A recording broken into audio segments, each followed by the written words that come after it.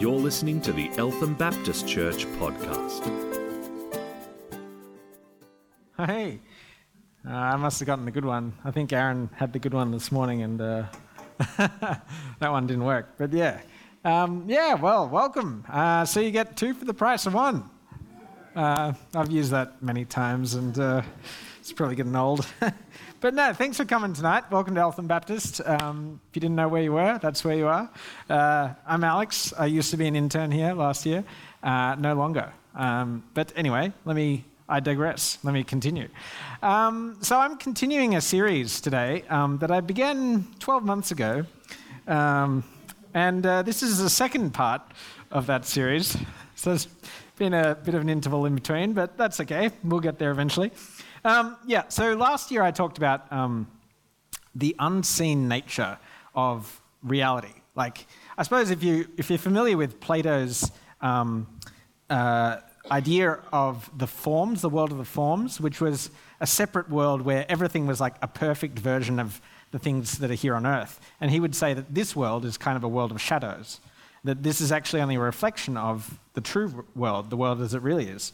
And that's been a really fascinating idea that's gripped people for centuries or millennia, and is kind of what movies like The Matrix are based on, that this world is not really our home, this is not really the way things are.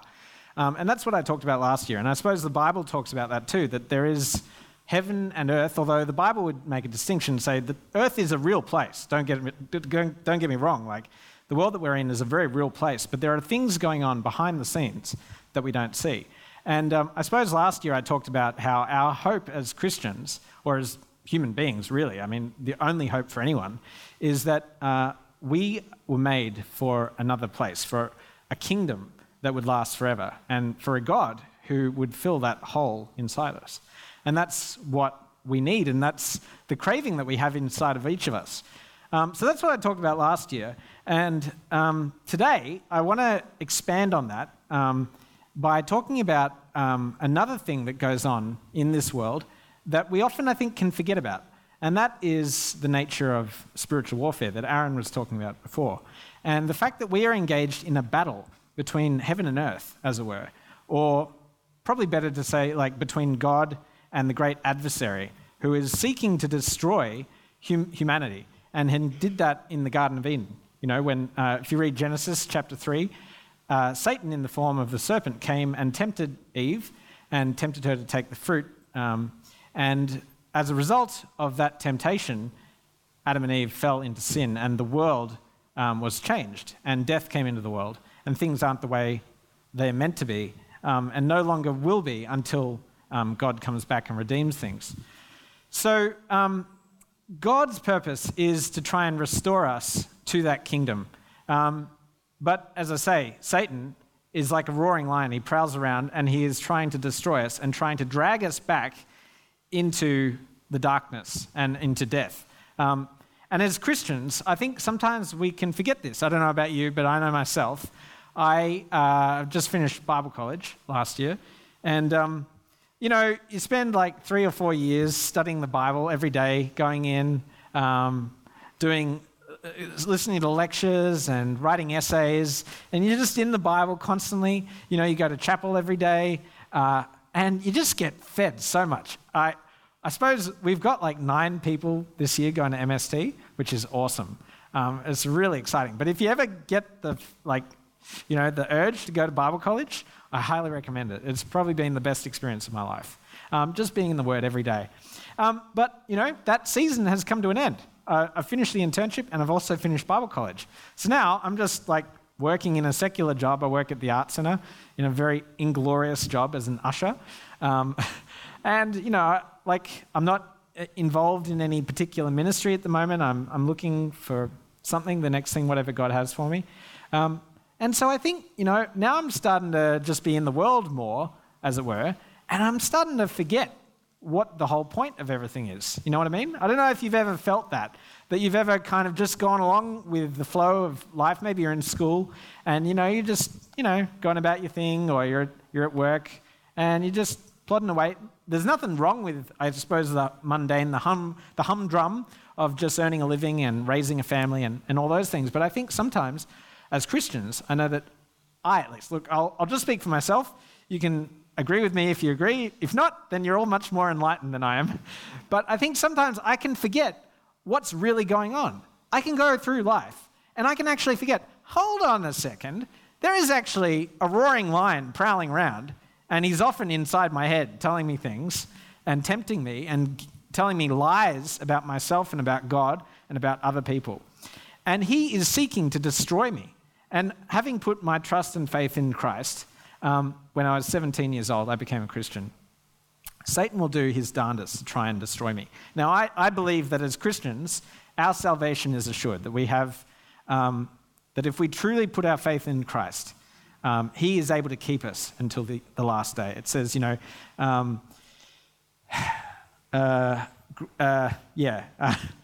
will keep you till the end. I can't remember the exact verse.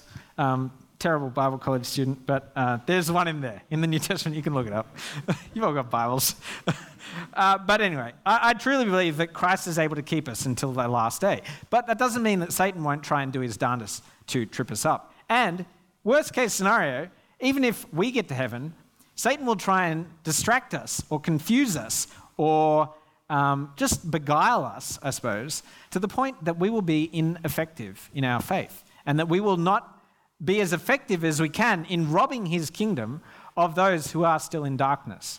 And that is, I think, part of our purpose here on earth. The Westminster Catechism says, man's chief purpose is to glorify God and enjoy him forever.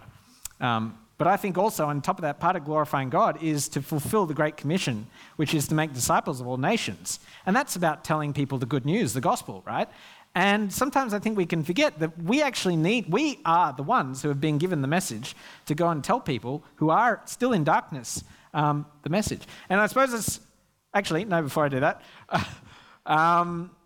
we are living in pretty dark times at the moment. Things aren't looking great. I don't know about you, but I personally am starting to get a little more pessimistic about the world. Global warming, people keep going on about that. It seems to be more and more certain. Certain islands are going to be like underwater, and people have to move off the land they've been on for hundreds, thousands of years or whatever. Sea levels are changing. Climates are changing. I think we've seen that in Australia. I mean, anyway, not only that, but, you've got wars for the ends of the earth, as Matthew 24 talks about, ISIS rising up and just doing crazy stuff. You've got a greater division between the rich and the poor, the rich getting richer, the poor getting poorer. I read an Oxfam report last week. 62 people own $1.76 trillion, which is equal to half of the world's poorest part of the population. The poorest 50% of the world, which, I don't know, it's like 7 billion people, so that's 3.5 billion something. 3.5 billion people own the same amount of money as 62. And that figure has increased. 5 years ago, it was 388 owned the same as half of the world's population. Now it's only 62.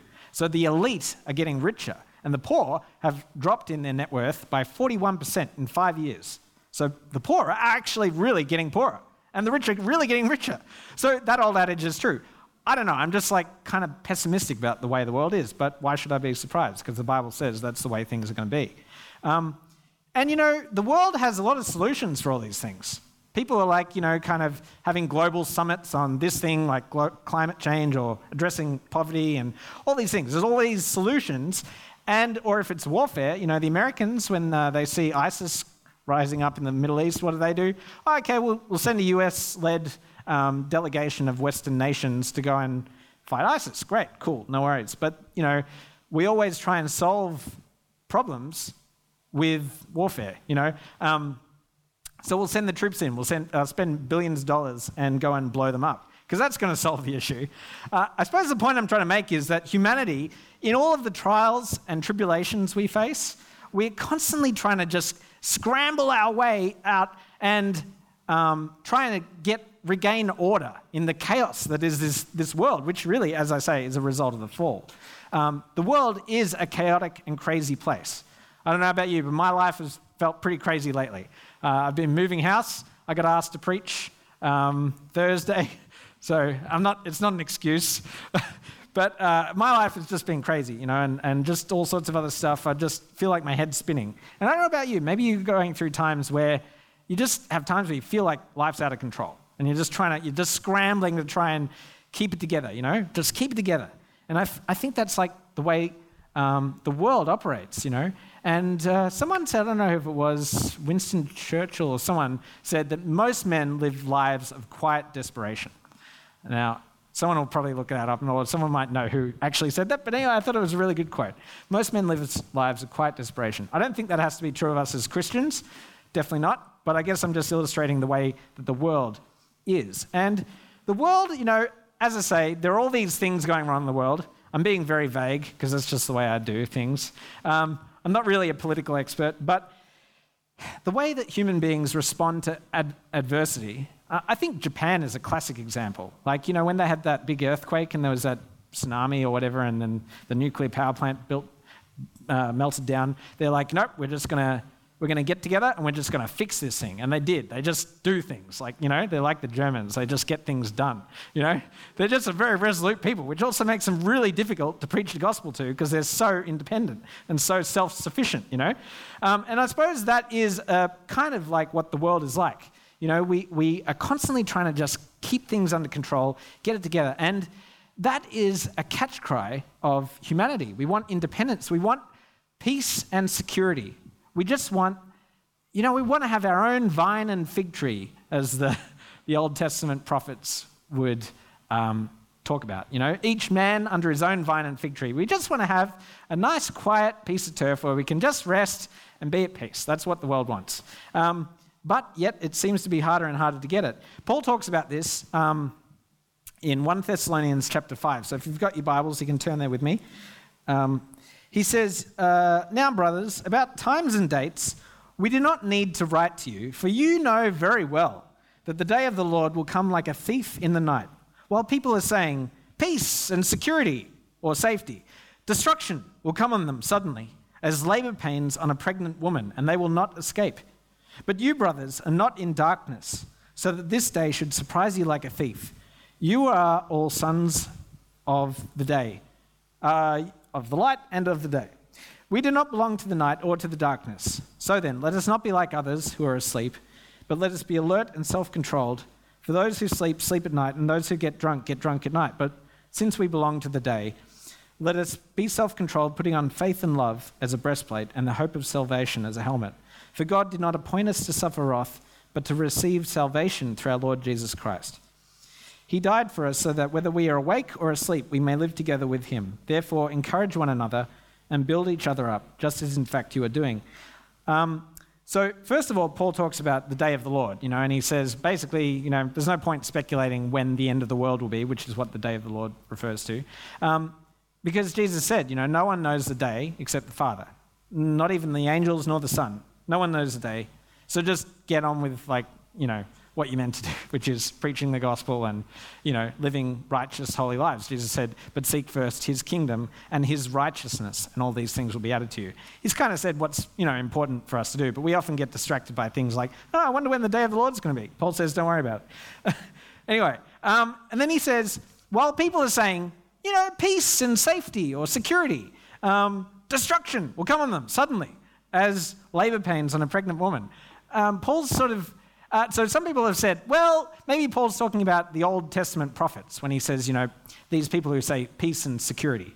He's mocking those prophets who said to Jerusalem, hey, Jerusalem, don't worry. You know those Babylonians, those Assyrians? They're going to be trampled under your feet. Virgin daughter Israel laughs in your face. Well, that's not what happened. The city got destroyed. End of story. No. Actually, most scholars think that Paul is here referring to, rather than Old Testament prophecy, he's actually referring to the slogans which were the catch cry of the Roman Empire. Now, the Roman Empire was the greatest empire that had ever come across the world. They actually conquered the Assyrians, the Babylonians, the Persians, and they just trampled everyone. Even Alexander the Great's great empire was conquered by the Romans. And they had just completely obliterated their enemies. And they had established what was called the Pax Romana, the Peace of Rome. And they talked about Rome as like an eternal city, that it would reign forever. and they talked about the Pax Augustus, the peace of Caesar, the peace that Caesar had achieved, and they would proudly proclaim this, and they'd write it on coins, Pax Romana, and they'd put it on their buildings, and it was like this big kind of propaganda machine that the Romans had invented. And yet the peace they'd achieved was one that was won by the sword. They went around killing people, conquering, pillaging, burning, kind of like ISIS are doing, wanting to establish their caliphate. And as the Americans kind of do in their own way, trying to restore order, I suppose. It's just human nature to go around conquering and to try and make peace for ourselves, but we do it at the expense of others. That's not actually the kind of peace that the Old Testament talks about. The word in Greek for peace is eirene. I probably pronounced it wrong. If you're Greek, forgive me. I don't know how to pronounce Greek. But the word just means, it's like a translation of the Old Testament Hebrew word, which is shalom. And shalom in Hebrew is a word that doesn't mean just an absence of war. It's not just about no fighting, no conflict. It actually means wholeness or like peace, well-being. And it has a very deep kind of covenantal sense to it. It's talking about wholeness of person, but also harmony between Yahweh, or the God of Israel, and the person. It's about the whole world being right the way it was meant to be, back kind of in the Garden of Eden. And that this shalom will never be restored until Christ comes back and restores it. And I suppose the difference is, Paul is saying, these Romans, right, they talk about peace and security, but they're just, they've established this peace by the sword, and they have gone and conquered people. And I suppose, I don't mean to be kind of all over the place. I hope you can follow me. But I will try and persevere because I think it's important. But Paul's saying, human beings, basically, we'll take the Romans as an example, but human beings throughout time, and even today, constantly try and establish order and try and cling to, this peace. They're trying to constantly just, as I say, grasp for order and security. And that's what humanity kind of wants. They just want to be at peace and to have security. But the problem is, when you leave God out of the picture, there is no peace. You can build your big mansion and have your fortified walls, your 10-foot high fence, and a moat with alligators in it all around. You can do all that. Look, hey, build a big barn and put all your crops in it. Whatever, do whatever you want, man. That's fine. But Jesus says, to the rich man who said, I'll build a bigger barn. Hey, you fool. This very night, your life will be demanded from you. Then who will get what you've prepared for yourself? There is nothing we can do as human beings that will establish this peace and security for ourselves. If we leave God out of the picture, we're done. We're toast. Because there is one person that we will have to deal with on Judgment Day, and that is him. And he is the only thing that matters in this world. We deal with God. Thankfully, he has made a way, and Christ is the way. But Satan will try and distract you and draw your attention away from the fact of what really is important, and he'll distract you by, look at all these sparkly things, all these shiny things, it's like a circus. Look at that, and this, and the new iPhone came out, whatever. So Paul's saying, people are saying peace and security, this peace and security they've established, destruction will come on them suddenly, and they will not escape. Because, as I say, if you've left God out of the picture, then you're in big trouble. Now, I trust we haven't done that, because as Christians, Paul talks about in this passage, but, he says, you brothers are not in darkness, so that this day should surprise you like a thief. You are all sons of the light and sons of the day. We do not belong to the night or to the darkness. And he uses this imagery of light and darkness, which was a common thing back in that time, to contrast the sons of light and the sons of darkness. The Qumran community, who wrote the Dead Sea Scrolls, I don't know if you're familiar with them, they would often talk about the sons of light and the sons of darkness. And sons of light was a kind of an idiom talking about like the Israelites, basically, or the true people of God. And sons of darkness was obviously a term for those who were, the wicked and that sort of thing. Paul says, he's using this terminology, and he says, but you are sons of light and sons of the day, because you've come into the kingdom of light. You know God, right? So then, he says, let us not be like others who are asleep, but let us be alert and self-controlled. These are two important concepts. He says, basically, the word for alert is a word that means to be watchful. It's kind of like, and the word in Greek is actually Gregorio. So if you know I don't know if this is where the Gregorian monks come from, like where their name comes from, but they kind of chant and stuff. And I just imagine them like sitting up all night doing their chanting, and they're like watching over the mountains, as I don't know. There's just some connection in my brain. But basically, the word means to be watchful, like to be watching through the night, and to be vigilant. And that's what Paul's saying. We need to be vigilant. We need to stay alert. And he says to be self-controlled. We need to control ourselves because sin will try and, tempt us, will try and bring us down. And it does. Don't get me wrong, it does. But the thing is that's not what defines us. Sin, for Christians, is, I love this is how Stuart puts it. Sin is merely a momentary lapse of forgetting your true identity. Because as Christians, we are born again. We've been cleansed by Christ's blood, and we are a new creation, right? We have the Holy Spirit living in us. And when we sin, we're just going against our true nature, but it's not really who we are. And so Paul says to be watchful and to be self-controlled, to give the enemy no opportunity to slander. And he says, so let us not be like others who are asleep, but let us be alert and self-controlled. For those who sleep at night, and those who get drunk at night. Okay, whatever. All right. But he says, but since we belong to the day, let us be self-controlled, putting on faith and love as a breastplate, and the hope of salvation as a helmet. 3 things he talks about: faith, hope, and love. There's a triad that he uses in 1 Corinthians 13. Faith, hope, and love. And, throughout Scripture in Ephesians 6, if you're familiar with that, when he often talks about spiritual warfare, he talks about putting on the spiritual armor of God, right? And I've often seen, when I first read that, I used to imagine myself putting on my gauntlet of whatever and my breastplate. And that's fine. Look, if you want to pray like that, that's fine. But I think the point that Paul's making is in the kind of Greek rhetoric, because they would have Roman soldiers, like legions, around all the time. So they would see these soldiers in their full gear. And so this imagery of the soldier fully equipped was something that people were familiar with. But the point isn't so much about, different pieces of armor. It's actually about the virtues that Paul talks about. So he says, put on faith, to put your faith in God. Put on love for other people and love for God. Put these on as a breastplate to protect yourself from the enemy, and put on the hope of salvation, hope and an assurance that you are saved. As Christians, if you have put your faith in Christ, you can have full assurance that you are completely saved, that you will be vindicated. And that's what Paul's saying. Put on the hope of salvation as a helmet, because that is what's going to protect you from the lies and the attacks of the enemy. So then he says, for God did not appoint us to suffer wrath, but to receive salvation through our Lord Jesus Christ.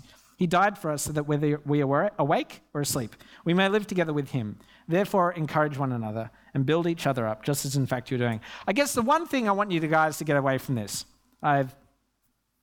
is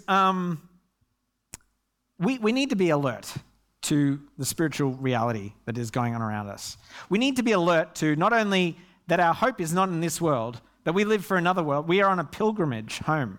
We cannot this is like, if we were to indulge in this world, it's like we're gorging ourselves in the in the foyer, before the banquet, as Stuart would say. I love that analogy. But this world is not our home. There's no point sort of settling down our roots too deep here, because we can't stay. We're going to die one day. We're all going to die. In 100 years, we'll probably all be forgotten. We can't take anything with us. There is one that we do business with, and we come before him one day, and that is what we should live for. So we need to keep our eyes on spiritual realities. We also need to be awake and alert to the fact that there is a battle going on around us. There is an enemy who wants to destroy us and to drag us down, or at least to neutralize us and make us ineffective. And church, as the body of Christ, we have been entrusted with the gospel, and it is up to us to preach the gospel and to proclaim freedom to the prisoners, to release those in darkness, because many people are completely unaware of what is really going on. Paul talks about people saying peace and security, and suddenly destruction comes on them because they were unaware. But we're not unaware. We are awake. We have been woken up. It's like in the Matrix, Neo gets woken up out of his sleep and he realizes, whoa, this isn't the real world. And that's us. We are awake. We have the truth. We have God's word written in the Bible, and we know what the truth is. And we know there will be a day when we will have to reckon with God. And as such, we need to be serious about that, and we should be awake and alert, vigilant and self-controlled to rescue others from that dominion of darkness as well. So anyway, thanks for listening, and stay tuned for next episode, which should be in about 12 months. I don't know. Yeah, okay. You've been listening to the Eltham Baptist Church podcast. If you'd like to hear more or simply pay us a visit, go to www.elthambaptist.net.